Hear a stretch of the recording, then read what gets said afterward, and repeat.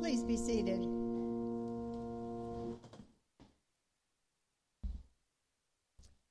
John the Baptist was ranting in the desert, ranting at these people who had left town and come out to hear what he had to say and to be baptized. John was extraordinary. He would say anything to anybody who misunderstood religion or had suspect ethics. And that's what he was doing in our gospel lesson today. It might be good to have someone like John today, not the ranting. There are plenty of those preachers and even politicians. But I mean, we could benefit from someone who would hold a mirror up to our blind spots and show us when and how we are fracturing community with each other instead of caring for each other. Most of us have some blind spots in our religious understanding. Actually, the dean of General Seminary who preached at Dean Keller's installation was something like John. He did some finger pointing and loud talking to make his point. But most importantly, he called on us to forget any ideas we might have that Trinity is Chris's work. No, he said, we must all do our part. The people whom John the Baptist so blatantly called a brood of vipers were descendants of Abraham, the father of our faith. They were the first people to believe in one God. They understood themselves as the chosen ones to whom God had revealed this knowledge. They thought God's favor was something they possessed because they had inherited it from their ancestors. This gift was for themselves, they thought, a way of staying on the inside, assuring their status and also chosenness. But they wondered, or they wouldn't have been there listening to John. In the same way, I hope we wonder. I hope we question even our closest held beliefs. Someone might shed some new light for us. Someone might give us a new perspective. Maybe we Christians think we're on the inside track with God, and there's nothing new to be discovered or taught. John's ranting was about another way of seeing the life of faith, not as a personal possession, but as a source of connectedness.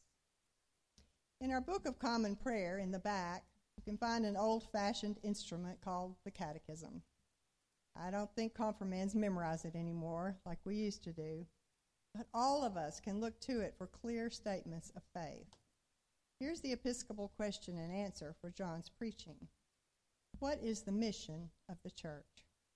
The mission of the church is to restore all people to unity with God and each other in Christ. I think that's what Chris was talking about last Sunday morning when he fleshed out his second goal as Dean of Trinity Cathedral. He said, in addition to growing the church with our help, my distillation of what he said was that he hopes our life together will be healthy and interesting.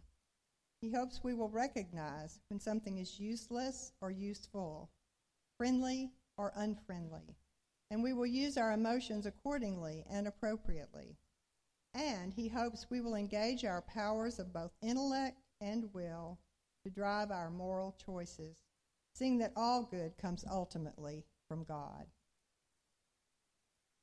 Unity beyond one's group was a new way of seeing the world in John the Baptist's time, and John had it so right that we still look to his teaching. And here's the amazing thing. John wasn't polite. He didn't say, well, welcome to my preaching mission down here by the Jordan River.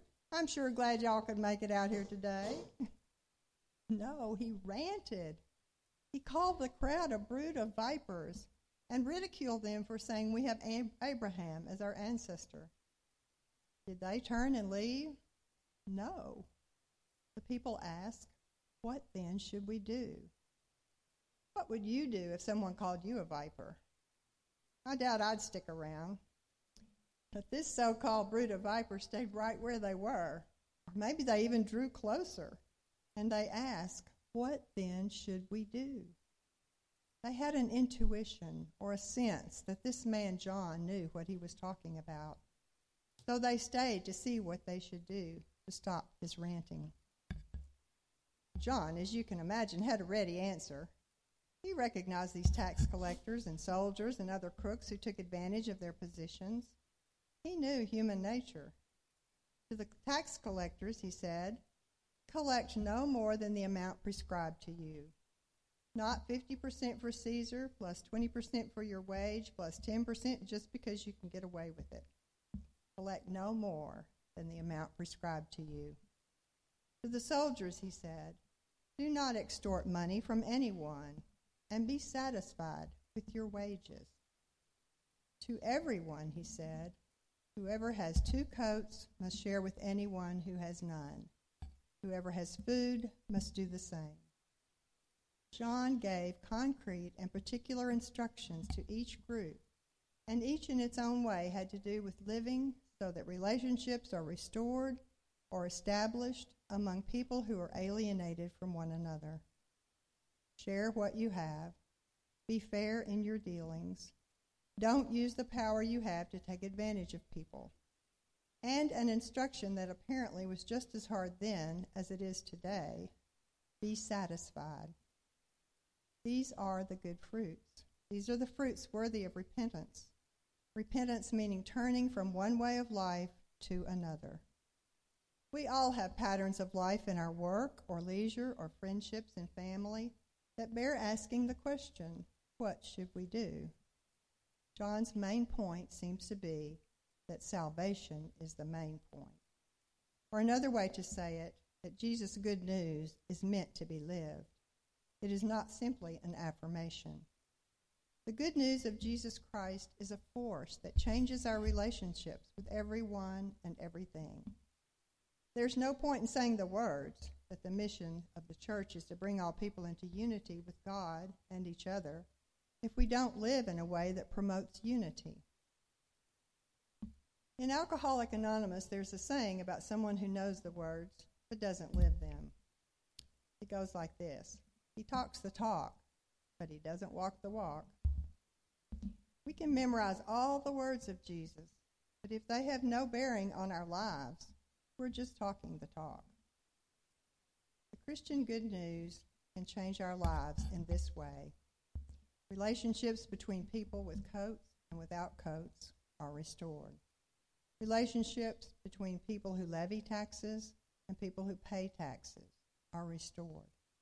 Relationships between people with economic power or political power or military power and those without are restored, because the gospel says whatever we've been given is used to restore people to unity with God and one another.